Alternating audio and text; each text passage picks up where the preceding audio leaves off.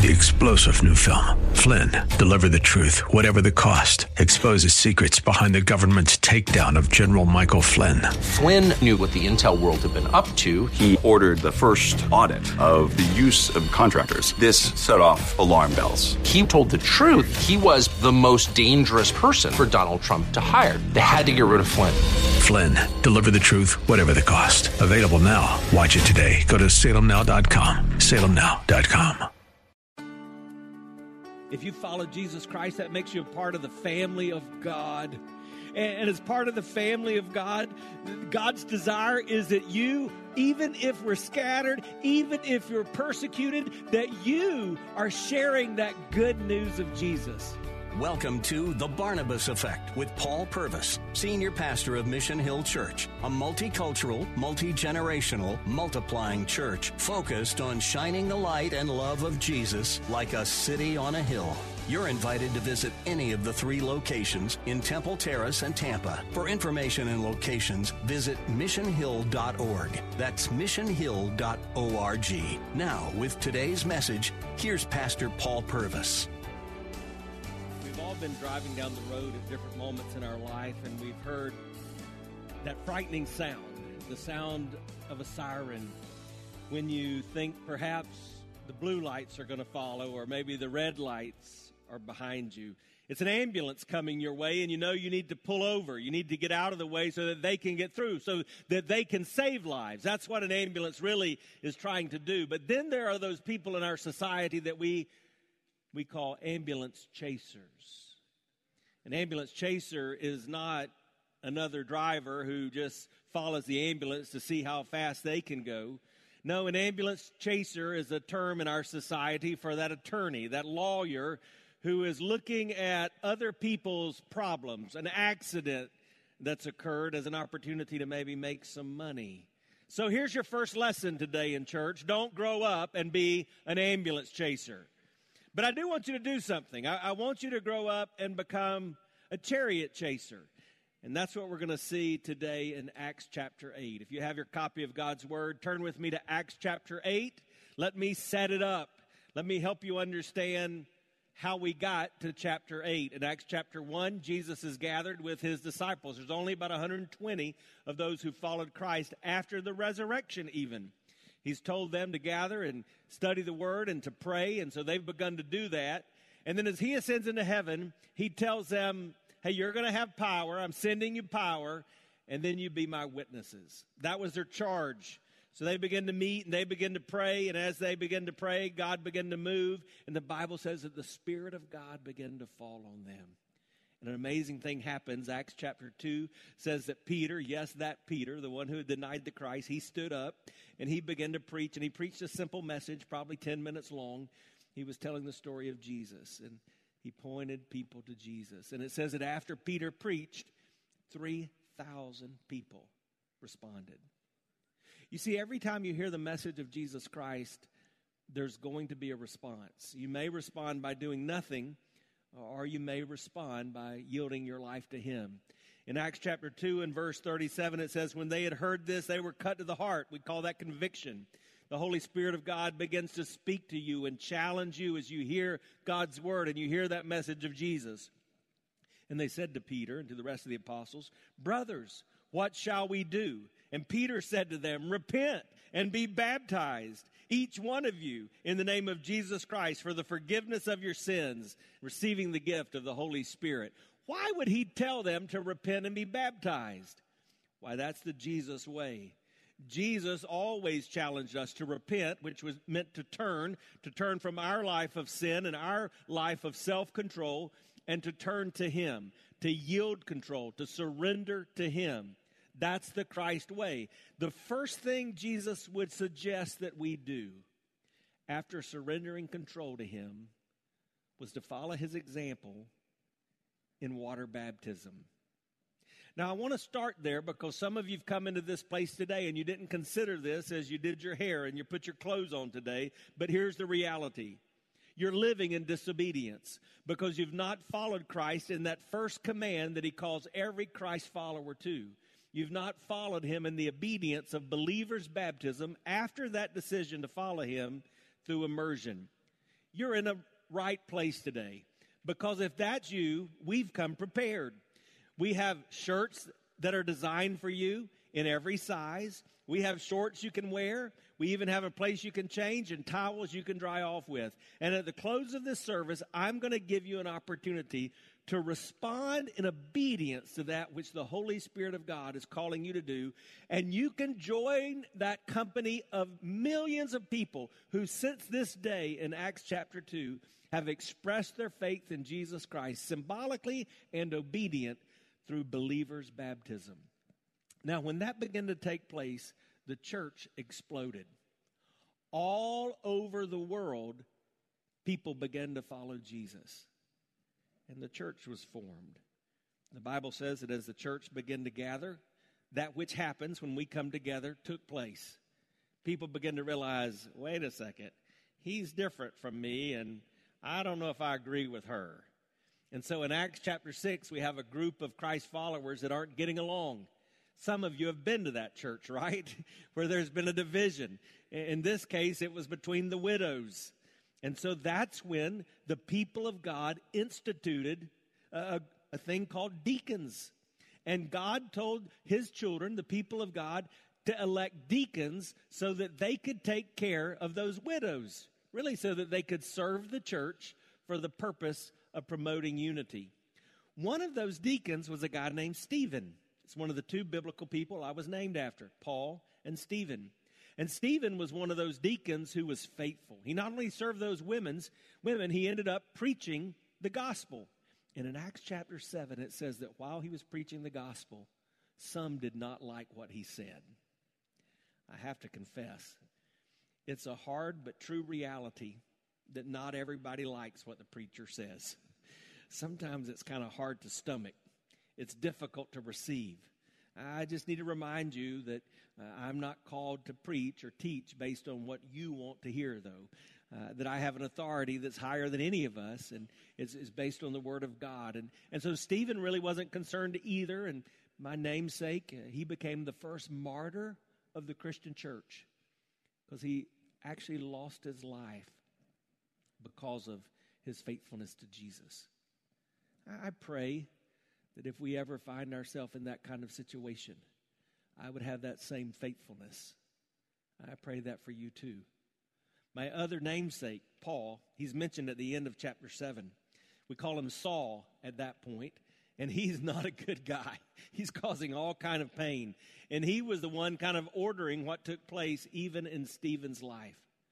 And we see him mentioned again in Acts 8, chapter 1. Notice what it says. And Saul approved of his execution. And there arose on that day a great persecution against the church in Jerusalem, and they were all scattered throughout the regions in Judea and Samaria, except the apostles. So you have this scattering of the church that takes place because of persecution, and yet what you're going to see today, that the church was actually unstoppable. And the gospel, the message, the good news, as we learned last week, the best news about Jesus, it was unstoppable. You recognize that's our reality, right? Jesus said the gates of hell will not prevail against his church. You know, as we gather here today, we're in one of two groups. And I'm kind of making it more simple than it is, because the reality is, all over the world today, there's only two groups. There are those who follow Jesus Christ and those who've not yet followed Jesus Christ. If you follow Jesus Christ, that makes you a part of the family of God. And as part of the family of God, God's desire is that you, even if we're scattered, even if you're persecuted, that you are sharing that good news of Jesus. That's what it says happened in Acts 8, chapter 8, verse 4. It says, and they were scattered, but they went about preaching the word. So if you're a follower of Jesus Christ, that's your job, preaching the word. Let me ask you a question. Followers of Jesus, because that's most of us here. We're in a church. We've come to worship Jesus. We'd assume most of us are followers of Jesus. Do your neighbors know you're a follower of Jesus? Do your coworkers know you're a follower of Jesus? Your classmates? Do they know how you feel about Jesus? We're in this series called Gospel, and gospel is a word which simply means good news. And the whole thing I want you to understand today is that God wants you to live your life sharing the good news. In fact, I would put it this way. He wants you to love loudly. He wants you to live led by His Spirit. And He wants you to look for opportunities to share your story wherever you go. Now, there are some of you here, because I prayed for you. You're not in that category. You've not yet begun a relationship with Jesus. I believe that's why He brought you here today. I think that's why you're here. So I want to pause and pray, and I want to ask God to use this time, wherever you are, whichever of those two groups you're in, to speak to us as we hear how the Spirit of God continues to move through that first church. Let's pray. Almighty God, we've gathered in the name of Jesus for one purpose. We want to meet you. We give you worship, and we open our lives.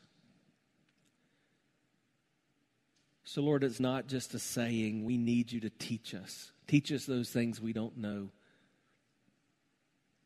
We need you to give to us those things that we've not yet obtained. And we need you to make us men and women, boys and girls that are usable for your glory. Jesus, transform us into your image. God, may you through your Spirit so convict us in these moments together that we realize we want to live the Jesus way. Lord, because we know that when we live the Jesus way, our everyday conversations can turn into gospel opportunities. And we want more and more people to know you. So, Holy Spirit, do what you need to do. Convict, comfort. Lord, speak through me. Let the words of my mouth, the meditation of my heart, let it be pleasing to you. God, would you save somebody today? That person that's not sure why they're here. Or maybe that person that's been very religious, but they've never really trusted you. Would you save them today?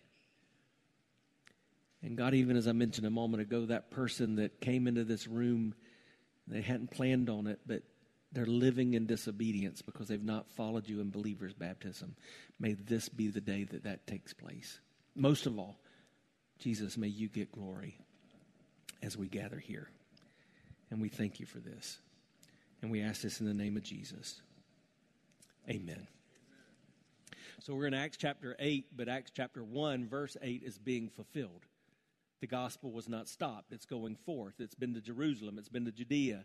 You're going to see it goes to Samaria. In fact, that's what happens in verse 5. It says, Philip went down to the city of Samaria, and he proclaimed to them the Christ. And that's what we do as Christ followers. That's the Jesus way. As we go, where we're going, we make sure other people know about Jesus. Philip, he's another one of those deacons.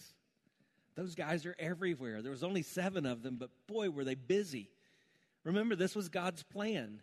That's why in Acts 6:3 we have the deacons started. Remember what it says? It says, pick brothers from among you, 7 who are of good repute, and they're full of the Spirit, and set them aside to serve the church. Why was this so important? Because the apostles, kind of like the pastors today, they weren't able to do what they were supposed to do because they were trying to settle the dispute from these ladies who were mad at each other. What were the apostles supposed to be doing? They were supposed to be preaching, and they were supposed to be spending time in prayer and supposed to be studying the Word. That's what Acts 6:4 says. It says, so that the apostles may be devoted to prayer and the ministry of the Word. You see, when you have Acts 6:3, godly and full of the Spirit church people serving the church, and you have Acts 6:4, that's pastors who are in prayer and they're preaching the Word, then you get Acts 6:7, which is the Word of God continues to increase, and the number of disciples is multiplying greatly. That's what I desire to see. That's why I can't just show up and just give you kind of a pep talk. We've got to open God's Word and dig a little deeper and be discipled and evaluate whether or not we're living according to the path set forth by Jesus. Hi, I'm Paul Purvis, the lead pastor of Mission Hill Church, right here in Tampa Bay. Thanks for taking the time to listen to today's The Barnabas Effect. It's a ministry intended to encourage, equip, and empower you. You may not know this, but this ministry is made possible because of the generosity of listeners like you. We are able to be on the air because listeners like you are gracious and give to this ministry. Would you consider making a gift today? It would be our honor to send you a gift, a resource, as a result of your gift of any size. And you can make that gift by going to missionhill.org and clicking on the banner that says The Barnabas Effect. That will direct you to a simple way that you can give right there online. Thanks again for listening to The Barnabas Effect today. And now we continue with our message. And so Philip's one of these guys, and he's being obedient. So he's one of the first to go to Samaria. Remember, Acts 1:8, Jesus said, you're going to Jerusalem, Judea, Samaria, and the uttermost. So Philip's in Samaria. And it says when he goes to Samaria and he preaches the word, verse 8 says there's much joy in the city. That's what happens when people truly understand the good news. There's joy. Why? Because it's good news. You understand that though your life circumstances may be challenging, there's one that's overcome everything in this world. Give you what you need to see your way through it. So Philip's just trying to be obedient. He's trying to be a servant of God. And so he interacts during this time in Samaria, and the Bible says he meets this guy named Simon who kind of gets into some trouble. That's an interesting story. You can read that. But I want you to see what takes place in verse 26. Notice what it says. Now an angel of the Lord said to Philip, rise and go toward the south to the road that goes down from Jerusalem to Gaza. This is a desert place. Acts 1:8 is being fulfilled. The gospel has been to Jerusalem, it's been to Judea. Philip took it to Samaria, and now God was using him to take it to the uttermost. They're going to the northern part of Africa. A desert place, though. Why does it say it's a desert place? I think we need to be reminded that God doesn't always call us to comfort. In fact, that's a lie of what we call the prosperity gospel, or a false gospel. That if you just follow Jesus, or if you just do this certain list of things, everything's going to be just the way you want it to. That's not true. In fact, as Acts 7 reminds us, sometimes you follow Jesus and it leads you to your death. Sometimes it's a desert place. Sometimes he's calling you to go somewhere that is unknown or unlikely, undesirable. And yet you go. And that's what he did. Look at verse 27. And he rose and he went. He didn't argue. He didn't debate. He didn't put conditions on whether or not he would go or how long he had to stay. He went. And there was an Ethiopian, a eunuch, a court official of Candace, queen of the Ethiopians, who was in charge of all her treasure. And he had come to Jerusalem to worship. Now, let me tell you about this guy. We don't know his name. We know he's a eunuch. If you don't know what a eunuch is, well, Google it after the service. Historians debate whether or not he was actually a physical eunuch or whether that was some African description for the position he held, because he was a very important person. Candace that you see there read is not a proper name. That's the name of the leader. Like you might say king, or in Rome you would say Caesar, or in Egypt you would say Pharaoh. In Ethiopia it was Candace. And so for this authority, for this leader, he was perhaps the secretary of the treasury. He was a very important person, and we find him as he's coming back from Jerusalem, heading back to Africa. He's coming from Jerusalem where he had gone to worship. Now that's interesting. Why did he go there to worship? Perhaps he was a convert to Judaism. As a eunuch, he would not have been able to go into the temple, but he could have gotten close. He could have paid his respects, if you will. And so we find him here on the road back home. And he was returning, seated in his chariot, and he was reading the prophet Isaiah. Well, where did he get this scroll? Where did he get the copy of Isaiah? We don't really know. Some suggest it may have been a souvenir he bought around the temple. And so he was just trying to figure out what this is all about. He was curious. And this teaches me something. It teaches me that it's possible to be in the presence of the one who created all that is. It's possible to go to a holy place. It's possible to be in church. It's possible to be around religion and still come away longing for more. And I see it all the time. That's what happens if you treat these moments as if it's the end all, not just a shot in the arm. If you treat the church service as something you've checked off and now you've done your spiritual duty for the week, kind of like a Red Bull drink just to give you energy.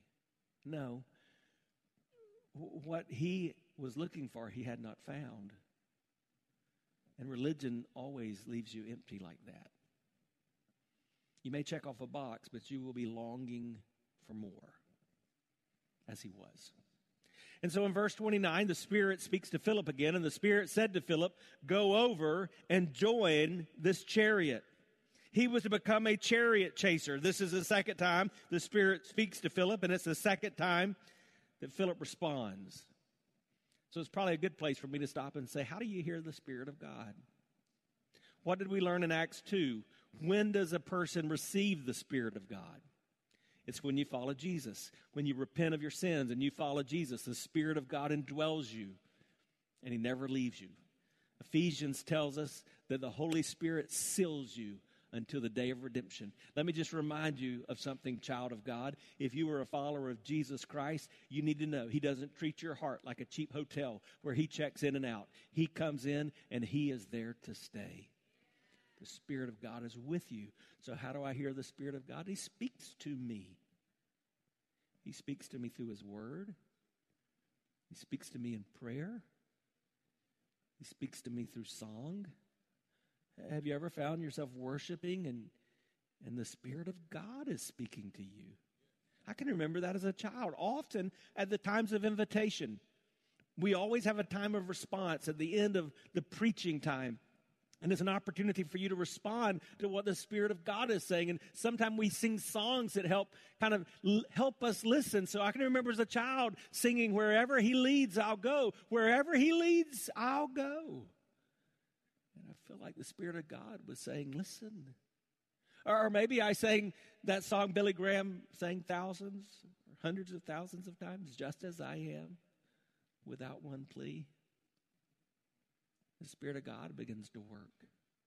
Are you listening to the Spirit of God? He can speak through other people. I was up early this morning just asking God to speak in my life and finished preparing this message. And I had an overwhelming longing, just missing my dad. So I went to my closet, and when I decided what to wear, I pulled out the one shirt that came from my dad's closet, and I'm wearing that today. But then when I got to church, just before I walked out to preach the first message, my friend Johnny Hunt, my pastor and mentor in my life, he texted me and he said this. He said, "Paul, I just feel like I need to tell you this morning that I'm in South Carolina preaching, and everybody I run into tells me how much they love your dad and how much they miss him. What a great man of God." I texted him back. I said, I think that was a God moment where the Spirit just wanted you to encourage me, and I was listening. Do you listen when the Spirit speaks? I found this quote from C.S. Lewis this week. I love it. It says, "There would be no sense in saying you trusted Jesus if you would not take his advice." So that's what I'm asking you today. Are you ready to do what Jesus has asked you to do? As sure as I'm standing here, I believe with all my life, one day we will all stand before the King of Kings. In fact, the Bible says every knee will bow and every tongue will confess that Jesus Christ is Lord. I don't know how many more years I have until that moment when I see Jesus face to face. But I know this. I don't want to waste my time doing things that I thought were worthy, while failing to do the things he's asked me to do. You've been listening to The Barnabas Effect with Pastor Paul Purvis. The Barnabas Effect is here to provide listeners like you with biblical truth and spiritual encouragement. But it can't be done without your financial support. Go to missionhill.org and click on the Give tab. Your financial support helps us reach those seeking truth about God and themselves. Thank you for giving at missionhill.org.